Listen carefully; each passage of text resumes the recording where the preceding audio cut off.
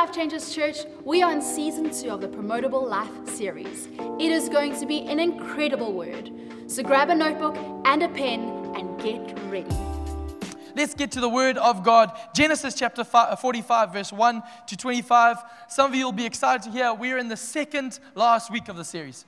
We've made our way patiently through the book of Genesis, and we're coming to the climax of it, and we're really excited. So Genesis 45. Let's read from verse 1. It says this: Then Joseph could no longer control himself before his attendants, and he cried out, "Have everyone leave my presence." So there was no one with Joseph when he made himself known to his brothers. And he wept so loudly that the Egyptians heard him, and Pharaoh's household heard about it. Joseph said to his brothers, "I am Joseph. Is my father still living?" But his brothers were not able to answer him because they were terrified at his presence. Then Joseph said to his brothers, "Come close to me." When they had done so, he said, "I am your brother Joseph, the one you sold into Egypt. And now do not be distressed and do not be angry with yourselves for selling me here, because it was to save lives that God sent me ahead of you. For 2 years now there's been a famine in the land, and for the next 5 years there'll be no plowing and no reaping. But God sent me ahead of you to preserve for you a remnant on earth and to save your lives by a great deliverance. So then, it was not you who sent me here, but God. He made me father to Pharaoh, lord of his entire household and ruler of all Egypt. Now hurry back to my father and say to him, 'This is what your son Joseph says. God has made me lord of all Egypt. Come down to me, don't delay. You shall live in the region of Goshen and be near me, you, your children and grandchildren, your flocks and herds, and all you have. I will provide for you there, because 5 years of famine are still to come. Otherwise, you and your household and all who belong to you will become destitute.'" Verse 12 goes on and says, "You can see for yourselves, and so can my brother Benjamin, that it's really I who am speaking to you. Tell my father about all the honor accorded me in Egypt, and about everything you have seen, and bring my father down here quickly." Then he threw his arms around his brother Benjamin and wept, and Benjamin embraced him, weeping. And he kissed all his brothers and wept over them. Afterward, his brothers talked with him. When the news reached Pharaoh's palace that Joseph's brothers had come, Pharaoh and all his officials were pleased. Pharaoh said to Joseph, "Tell your brothers, do this. Load your animals and return to the land of Canaan, and bring your father and your families back to me. I will give you the best of the land of Egypt, and you can enjoy the fat of the land." You're also directed to tell them, "Do this. Take some carts from Egypt for your children and your wives, and get your father and come. Never mind about your belongings, because the best of all Egypt will be yours." So the sons of Israel did this. Joseph gave them carts as Pharaoh had commanded, and he also gave them provisions for their journey. To each of them he gave new clothing, but to Benjamin he gave 300 shekels of silver and 5 sets of clothes. And this is what he sent to his father: 10 donkeys loaded with the best things of Egypt, and 10 female donkeys loaded with grain and bread and other provisions for his journey. Then he sent his brothers away, and as they were leaving he said to them, "Don't quarrel on the way." So they went up out of Egypt and came to their father Jacob in the land of Canaan. And that is the word of the Lord to us this morning. Before we tuck into this amazing text of Scripture, coming to the climax, the culmination of this incredible tale of this promotable life named Joseph, I want to tell you a story about our life. A year ago, the Phillips family moved into a new home, and we were very proud of ourselves. We were very chuffed that this was the incredible home that God had blessed us with, and it came along with an incredible mother-in-law as well attached to it. So what a delight, what a story, what a joy. But I remember this moment where, as I was lying in bed one night, and there's the early hours of the morning, and then the storm started to roll up, and the rain started to come down like I had never known in Cape Town. I've known this on the Highveld, I've known this in Zimbabwe, but I'd never known this type of storm in Cape Town where the rain was pounding. And I don't know about you, but when the rain starts to pound, and we've got this corrugated roofing system, so the rain was so loud outside, and I just love it. It's just something about it. I tuck down deeper, I'm like, oh, this is lovely, eh? Oh, so good. It's just that beautiful white noise in the background, and it's just incredible. I've got a beautiful lady next to me, Fiona, in bed, and we're cuddling. It's just that life is good, people. I'm like, oh, God, thank you for your goodness. Praise the Lord. And I'm lying there, and then all of a sudden I started to think, geez, that rain is sounding so loud, but it's sounding closer than just outside. It's sounding like, that's a bit odd. So I look at Fiona, and she looks at me, and she says, "Can you hear that?" I'm like, it's nothing, love. It's nothing. It's a beautiful new home. Relax. It's all good. So warm, so cozy. I want to stay wrapped up in this blanket. I want to stay in this moment, enjoying the rain outside. She's like, no, it sounds like the rain's not inside, it's on top. No, it's inside. It's not on top, it's inside. And I'm like, oh, here we go. So I'm like, okay. So she sends me out of bed, and I'm like doing the husband duties. I'm looking at our windows, I'm nothing there. Looking at the doors, I'm like, where is that noise coming from? Going to the bathroom, nothing. Going to our oldest daughter's room, Olivia, nothing. And I'm about to say, Fiona, you are making this up. You are just, you're hearing things. We need to go get you checked out. Until I open the door to our son, Benjamin. And as I open up, our 3-year-old boy is sitting straight upright, looking straight at me. He says, hi, Dada. And I look up, and a stream like Niagara Falls is coming from the roof. And it's pouring straight into his cot. And I don't want to exaggerate, but I want to tell you, the scene that was happening in front of my eyes as I started to wade through water, I was up to ankle deep, would have put the Titanic and Leo DiCaprio to shame. Forget Kevin Costner in Waterworld. This was Gabe Phillips in Watership Down. We're going down, people. This is crazy. I went into the bathroom, and the water was now like, it was on that side of the house, was flowing in. And I was like, this is wonderful. So we called everyone to come and help. Our mother-in-law and her cat came as well. And we were in the early hours of the morning starting to bail water out of our home. And I thought, wow, I didn't expect this when I bought this home a few months ago. And there's this crazy moment and everything just was chaos. The kids were awake. They thought this was great excitement as Benji was rowed his way to our bed. And he got out and just so chuffed. And this is so thrilling.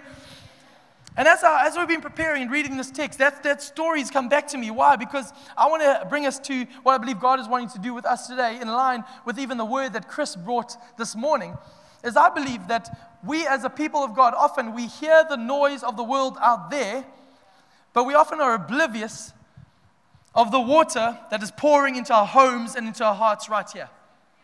We're living oblivious to the fact that the enemy has got a foothold in our lives and is having a field day. And I want to preach about something today that is more deadly than sexual sin. I want to preach about something that is more devilish than perversion. I want to preach about something that is more destructive than overt heresy. I want to tell you about the number one thing that's stopping you and I from encountering the grace of God. I want to tell you the number one thing that is stealing your peace.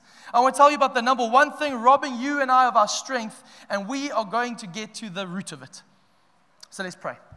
Father, I thank you for your word this morning, and we come with humble hearts, open hearts. And right now, we incline our ear to what you are doing, and we say, speak, Lord, for your servants are listening. I pray this in Jesus' name. Amen. Why don't you tell 5 people around you very quickly, tell them, we're going to get to the root of this. 3, 2, 1, go.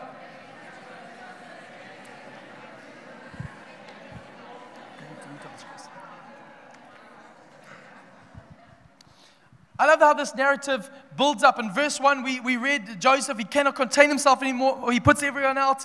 He has this incredible dramatic moment where he said, it is I, Joseph.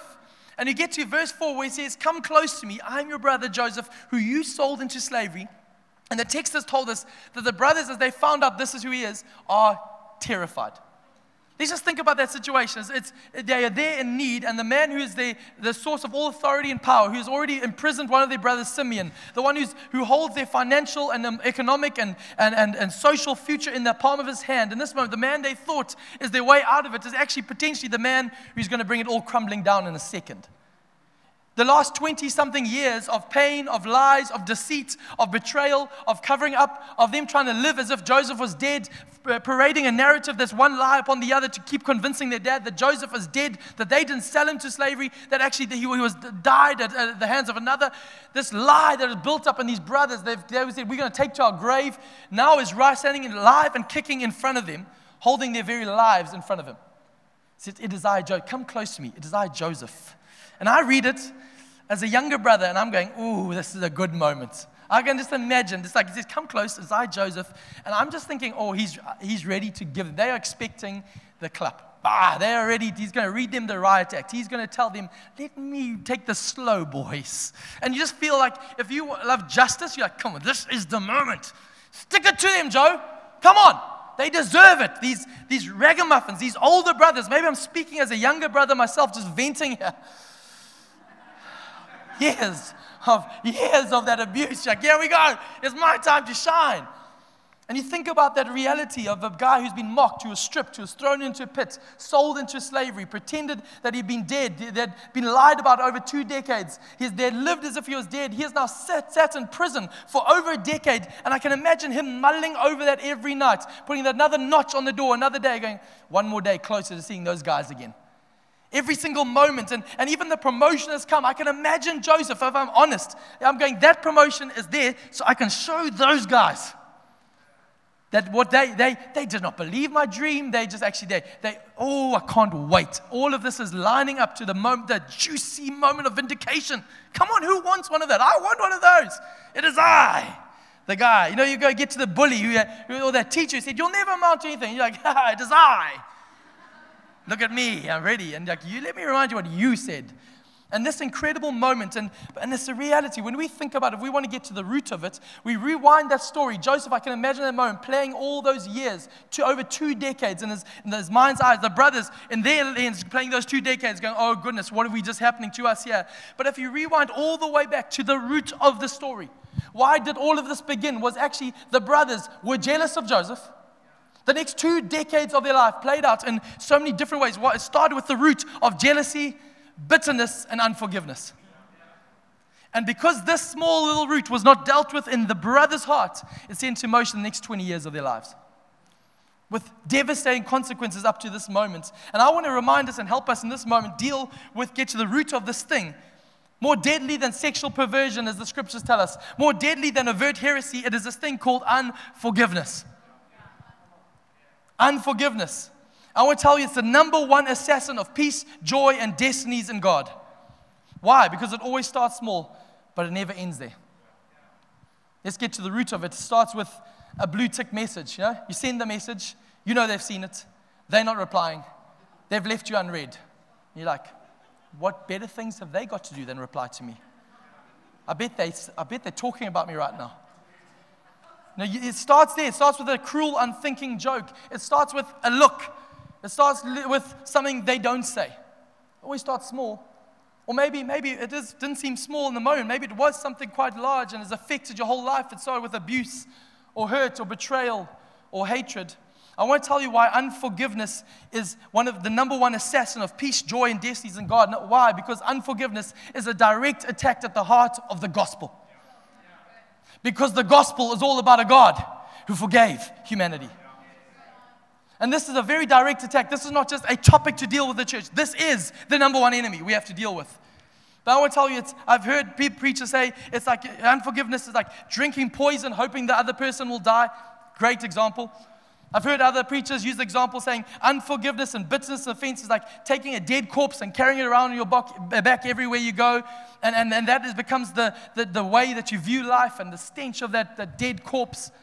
I tell you, the best illustration that I've ever had of what unforgiveness is truly like is like, imagine if you have a toddler, and you can picture Benji, my 3-year-old, if that helps you. But in the moments, and he's fully potty trained. People, just want to give you guys a shout. Praise the Lord. Thank you, Jesus. Sharing testimonies this morning. But before that moment, before this joyous day, was the nappies. We'll put the nappy on, and then, if you can excuse my crude language, is that Benji would soil the nappy. He would poop, in the layman's term. I think that's the Greek word. Poop. And the stench would be like, oh, we've got to change that nappy. But imagine unforgiveness is, instead of us going and taking the nappy off and cleaning Benji up, it's coming and going, oh, it's starting to seep out. What we need is another nappy. Put the nappy on top of that. And then you go about, and that's fine for a while. Spray a few deodorant around. But then as that, as I say again, poop starts to seep out of the second nappy, like, another nappy. And over years, we just started applying nappies upon this lad. And we're thinking that we're just masking the smell, masking the odor. But that odor is always going to find a way out. That poo is not going to stay in there. It's always going to find a way out. And I think this is the reality. We live in this world saying time heals. But that's the greatest lie. Because time is just another nappy put on the pain, on the insecurity, on the betrayal. But I'm telling you, like that little crack in our roof, the water will always find its way in. This is the reality for you and I. The stench always just gets worse. I want to tell us very quickly what 3 things that bitterness and unforgiveness does. And I would love us to take notes if you can. Number 1, unforgiveness deceives us. The Bible says there are 3 things that are deceptive in nature. The deceitfulness of wealth, When you get a lot of money, you get deceived because you think that life is good. I've got it under control. That you are more in control than you actually are. It says wealth is deceptive. Jeremiah says the heart is deceitful above all things. So when Oprah says trust your heart, I tell you she's lying. The Bible says don't trust your heart. Trust Jesus. Because your heart is deceitful. You just have to line up all the girls that I pledged undying love to in my teenage years. The heart is deceitful, people.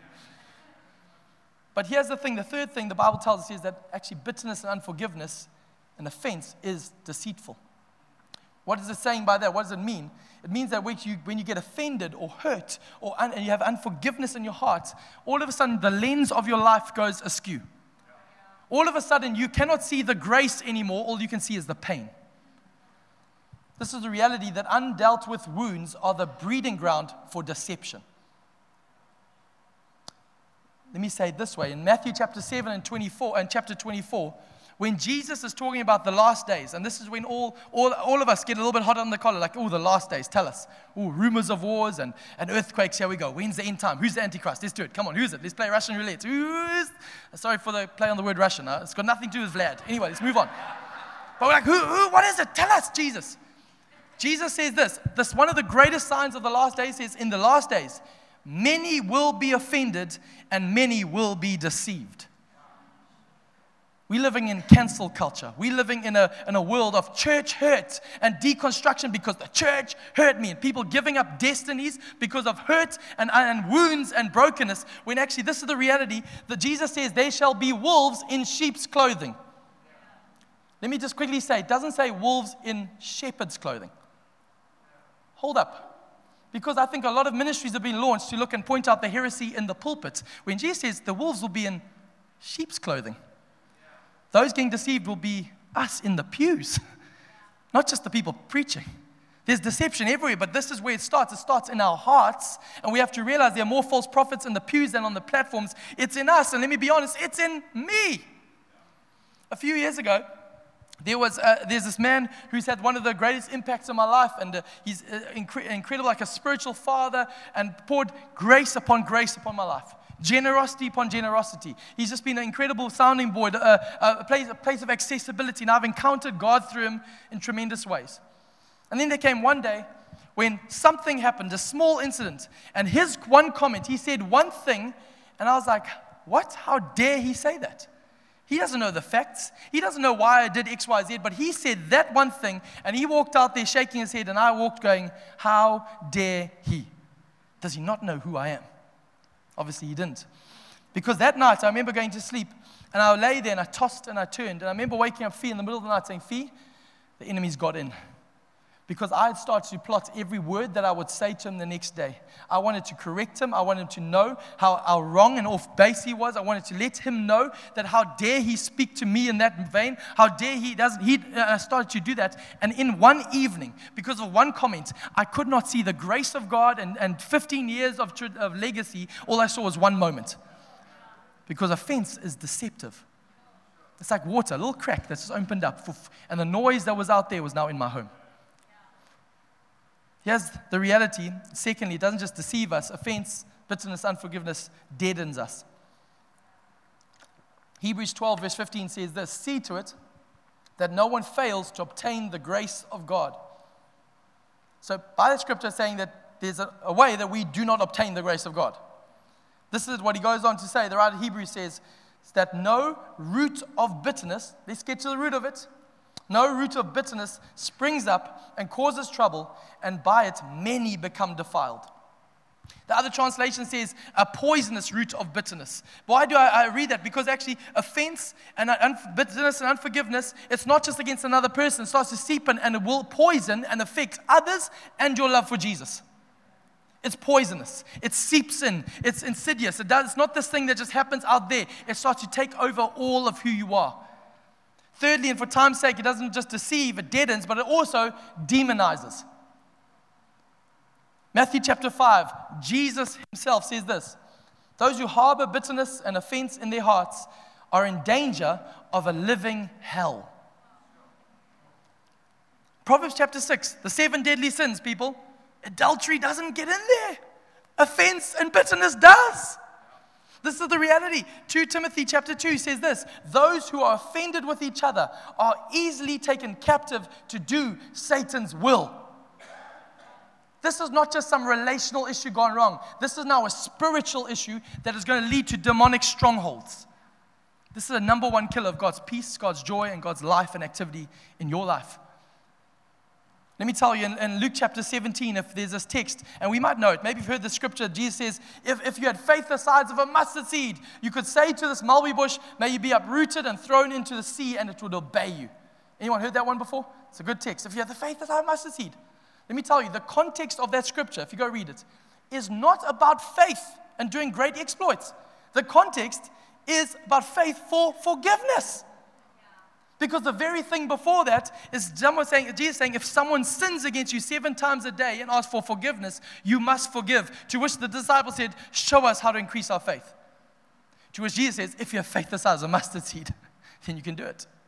It's not about great faith and changing the world. It's actually about changing your world of forgiving, extending forgiveness. Let me tell you, Matthew 18, maybe you've heard this text, where somebody says, whatever you bind on earth will be bound in heaven. Praise Jesus. Whatever was loosed on earth will be loosed in heaven. And where 2 or more gathered in my name, I am there. Great scripture for a prayer meeting. Great scripture to get the charismatics going. Let's bind and loose people. Wonderful. But here's the context of that scripture. The context isn't great spiritual unity or great spiritual authority. No, the context is about forgiveness. And it leads to great unity and spiritual authority in God's presence. Matthew 18, the whole context is about forgiveness and forgiving people. The next parable straight over that is about the master who forgives his steward. Let me tell you, the whole chapter is about forgiveness. And that little one line about if you bind and loose and unity is about forgiveness. This is not a pet topic on the side. This is huge. So I want to say, how does it work? Number one, this is how offense, bitterness, and unforgiveness works. Number one, we pick it up. Offense is never given, it's always taken. It's always taken. It's that racial moment. Someone says that offside joke, and something in your past just leaps up and goes, whoa, how dare they say that? It's that pastor who says something that just, he's supposed to not say that type of humor. What is he doing in that moment? It's a friend who shares something. It's a wife who forgets to do something. That's not a personal test me. Be free, Fiona.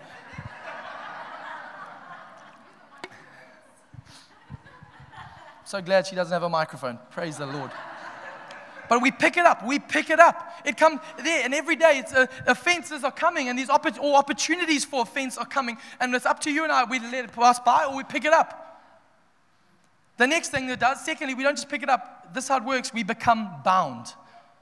Offense is not just an emotion. Unforgiveness is not just a feeling. This is a spiritual attack on the gospel in your life. Your understanding of who God is and how He has forgiven you, in this moment, it becomes bound and it cripples you. And thirdly, is this reality, it leads you to being unable to move. You're unable because of offense, because of this root of bitterness. You're unable to step into what God has for you.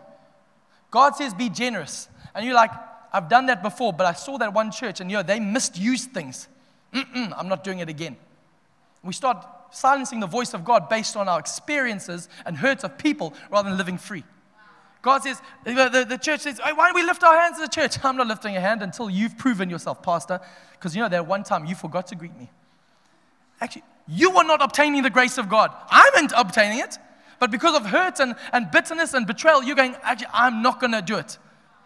And we start to get bound. We can't move. We can't move into space God has for us. But here's the thing. How does it work to get free? I'm glad you asked. You guys asked the best questions just when I'm getting to that best point. Thank you. Number one, here's so deep today. Don't pick it up. Put it down. Put it down. Drop it. Why? Because Jesus says, vengeance is mine, says the Lord. He says it's mine. And I'm telling you, I'm not making less of what happened to you. I'm not saying what happened to you is not a big deal. I'm not belittling and saying that hurt, those years of rejection, that years of emotional abuse, that betrayal, that moment that has scarred your life. I'm not saying that it's not significant. I'm just saying your future is much more significant. It's much more significant. Jesus says in 1 Peter, he says, our remedy is to cast our burdens onto Jesus. It doesn't say cast your burdens onto social media. Cast your burdens onto that friend. I just want to be honest with myself and unburden myself. No, that's called gossip, and you're festering unforgiveness. Let me tell you, this doesn't say cast your burdens onto WhatsApp groups, onto Insta stories, and just putting this out there. No, it says cast them onto Jesus, because He cares for you. Put it down. Secondly, let them go free. The word in the Greek for the word offense is the word scandalon, which basically means a hook or a trap. It's like the bait of a fishing rod that's there. It's like a fish and it's going and we are just like unwitting. We're like, I want to take it all the time. And we get pulled into the fence of the enemy like in seconds. It's so small and insignificant, but very quickly it colors our whole life, deceives us, demonizes us, and pulls us away from the life of God in our lives. But here's the thing, when we see that, and I say let them go free, it's basically us saying we're going to let them off the hook. Let them off the hook. And it rallies against our sense of justice. But I want to tell you, I love the fact that Joseph, in this moment of Genesis 45, when this moment has come, he's like, oh, here we go.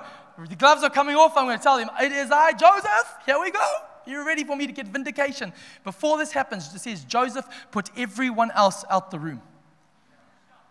In this moment of authority and power, when he could have said, hey, I want to tell everyone here what you did to me. In this moment, he said, I'm going to tell you about I'm going to forgive you, but I'm actually not going to embarrass you. Everything in us, I want to forgive you, but I need to tell you how you hurt me first.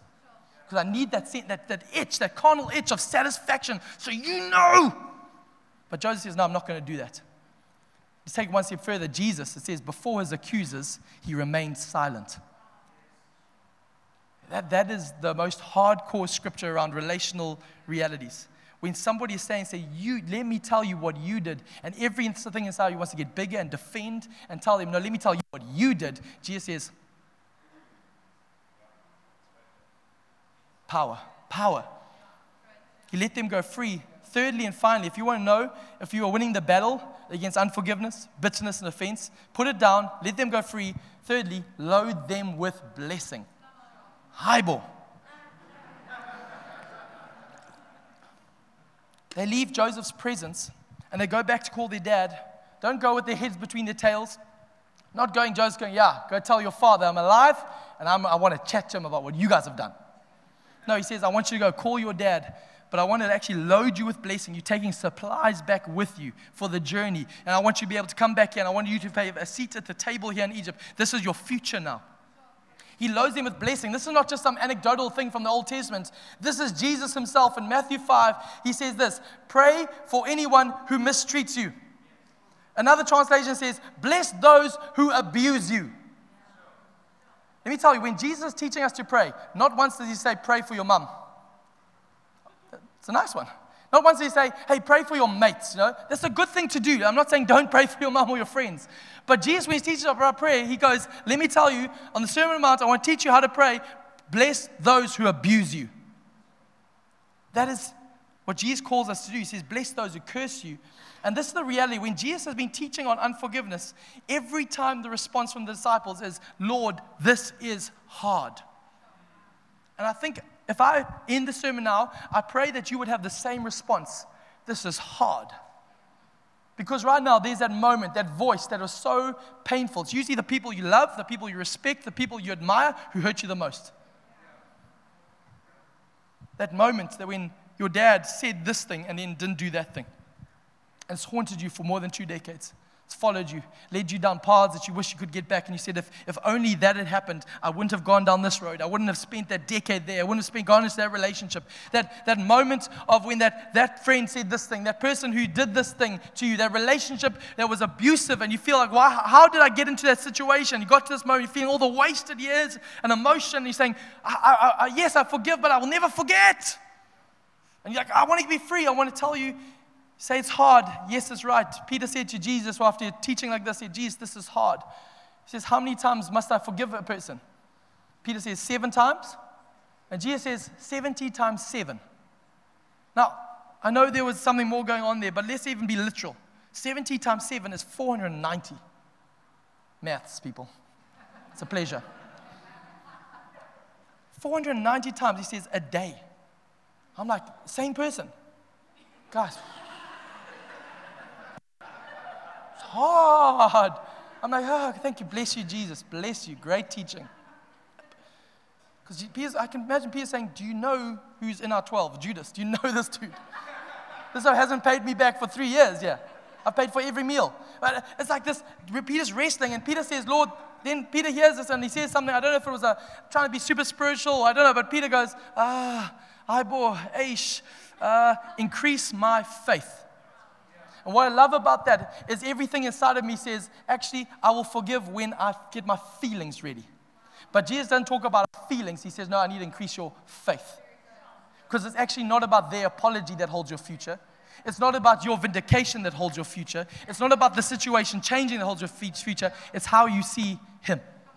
Because unforgiveness is the number one killer because it's against the heart of the gospel. Let me tell you, the root of your lack of peace, your lack of joy, or can I even say sometimes your health challenges? The water is pouring in, and it won't just end up affecting you, it will affect generations to come. The root of bitterness grows and leads to death. Let's get to the root of it. I believe that futures and destinies are in the balance. I would, if I had time, I'll tell you the story of my mom whose brother was murdered. And this journey of a family had to navigate this and this trial that was going overseas and vindication and how to do it and navigating this moment. But getting to a place of saying, actually, we're going to forgive and let go. And a whole side of the family who wrestled with for years but stayed bound for years to this moment. But a mother who set up a generation saying, actually, I'm not going to let that bound. It's dreadful. There will be justice, yes, but actually I'm going to trust the Lord. And a generation who gets set free and able to make their own calls. I'll tell you, Matthew 18, Jesus says this. Jesus says this, people. He says, if you forgive others, your Father will forgive you. And I don't know what to do with that sometimes. But here's the thing. I say, if you say, I can't forgive, then you have forgotten how sinful you are. Because this is the trump card for us. This is the power, is that we talk about this man named Jesus Christ. Jesus died on the cross. This is what's so profound. We have to understand this big theological understanding that Jesus died as the victim. He was the lamb led to the slaughter. He was the innocent one. He had no sin upon himself. He was the blameless one. He was the one who, in a sense, the greater picture of Joseph, the one who just followed and kept making these decisions, but it was at the fate of man that his life went to death. And he was the spotless lamb, the innocent victim. He died. He had been betrayed, lied about, falsely accused, whipped and beaten. He died as the innocent. But Jesus on the cross, we're told, also died as the perpetrator. Jesus, the God-man, it says he became our sin. He became our sin on the cross. That means that when he died, the weight of the world was put on his shoulders. In that moment, he became, in our stead, the adulterer, the abuser, the liar, the fraud. He became our sin. He became the perpetrator. Only the God-man Jesus could be the innocent lamb that was slain without sin and have the weight of the sin of the world poured against him. In him was the one who was abused. In him, he was the one who was God who put him on the cross in that moment. This is the reality for you and I. He took our offenses upon himself. He embraced that sin. But here's the good news. The Bible says he took it upon himself, but then he let us go free. He let us go free. It's scandalous. The true perpetrators get to go free. You and I, the ones who put him on the cross, our sin, we get to go free. I said the word for bait, the offense, the bait of Satan is the word scandalon. But I want to tell you, that is so scandalous that little thing can destroy a destiny and pull you away. But let me tell you about the scandal of grace, that one thing, trusting in His grace and letting go and saying, not my will, but yours be done, can pull you into a life that you'll never imagine. This is the power of the gospel we have to understand. He lets us go free. But here's the even better news. Jesus, on the cross, loaded us up with blessing. He didn't just leave us morally neutral. Fine, your sins have been washed away. That's it, boys. That's all I'm doing for you guys. You're on your own now. Come on, second chance. Try harder this time. No, the Bible says He did not leave us morally neutral. It says that He became our sin so that we could become the very righteousness of God. He changed who we are. He loaded us up with blessing. Those who offend Him with sin, those, you and I, who go back to the same sin again and again, He made us the righteousness of God, full of joy, peace, and life. In a sense, He established a new root. Let's get to the root of it. Jesus was described in the scripture. And Isaiah says, it was in his life as he died, he'll become the stump of Israel. Isaiah 6. In Isaiah 11 it says, but there will be a root of David, a root of Jesse will start to spring up. and be a sign that there's a light. When everyone is looking away and says, how can we find it? The root of Jesse will emerge. And the Bible tells us in Revelation chapter 5, it says this in verse 4, be on the screen. Then I began to weep bitterly because no one was found worthy to open the scroll and read it. But one of the 24 elders said to me, stop weeping. Watch this. The Lion of the tribe of Judah, the root of David, has won the victory. He is worthy to open the scroll and the 7 seals. Let me tell you today, I want to declare over us the people, the root of David is greater than the root of bitterness. Let me tell you, the root of David is always far greater than the root of bitterness. If you've been abused, if you've been maligned, if you've been used, forgotten about, lied about, taken advantage of, today is the day to uproot the root of bitterness and allow the root of David to take over. Let me tell you this last thought, it'll be on the screen, is that your roots determine your roots. Your roots will determine where you go. The root of bitterness will lead to lack of peace, lack of joy, lack of life in Jesus, lack of authority and power. But the root of David, when you trust there and say, I'm going to uproot that bitterness and offense and say, Jesus, I trust you, watch what God will do. Watch what God will do. Why don't we stand to our feet? I want to read this last scripture. I tell you, future generations will trace their freedom to this moment if we take God at His word. It's not logical. I know in light of the pain, in light of the trauma, in light of the brokenness inside your heart, it's not logical. It's not reasonable. But we're getting to the root of it. Because in Genesis chapter 45, verse 7, Joseph sums up this whole thing. He said, let me tell you, boys, God sent me here ahead of you to keep you and your families alive. God sent me here, not you. David's saving grace was not the root of it, but actually he knew, he went deeper still and found the root of it was God Himself. That actually beneath all of the offense, God is still working. And God says, will you trust me? Yeah. This is hard. So I say, God, would you increase our faith? Why don't we close our eyes? Why don't you lift your hands? If you're comfortable in this room, why don't you lift your hands as high as you can? I believe this word is not just for one or two, this is for everyone. This is the number one killer. It leads us to cynicism, it leads us to critical spirits, it leads us to choking the life of God.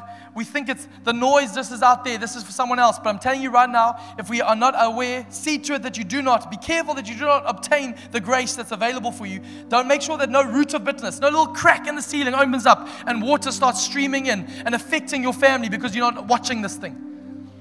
Let me tell you right now, as you lift your hands, I'm going to ask you in this moment, I'm going to count to 3 and I want you in an act of faith, we're going to drop it.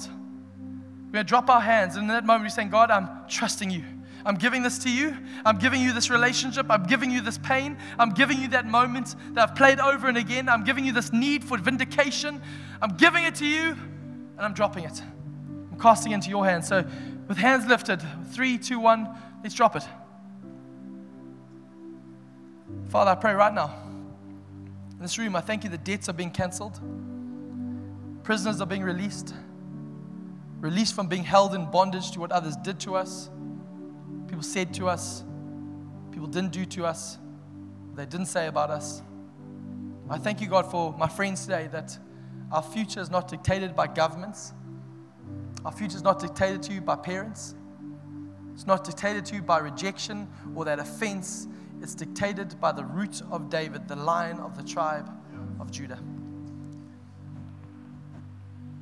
I pray right now, I believe the Spirit of God is doing something by whether my preaching is good or bad, whether there's a pivotal moment in a sermon or not. Let me tell you, the Spirit of God is the Spirit of grace, and the promotable life is a forgiving life. Freely we've received, now freely we give. So right now in this moment, every eye closed, if you're saying, this is hard, but God, increase my faith, I'm going to ask you to lift your hands personally. Lift your hands as a last time I'll ask you to do this. Lift your hands for this specific moment. I thank you, Father. Right now, you see people saying, increase my faith, God. I don't want to go by feelings. I want to go by faith. So I thank you, Father God, that you're marking us as a church who are free, who live not easily offended, who live without bitterness and poison in our hearts. Right now, Father God, we do the hard work of taking off those nappies and dealing with the root of it.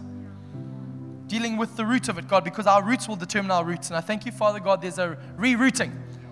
As the GPS would say, as we've been heading on a collision course with brokenness, with betrayal, we've collision course with dying and bitterness and with this resentment in our heart and squeezing the life of God out of us. Right now, the GPS of the Holy Spirit says rerouting. Rerouting. Rerouting. The root of bitterness for the root of David.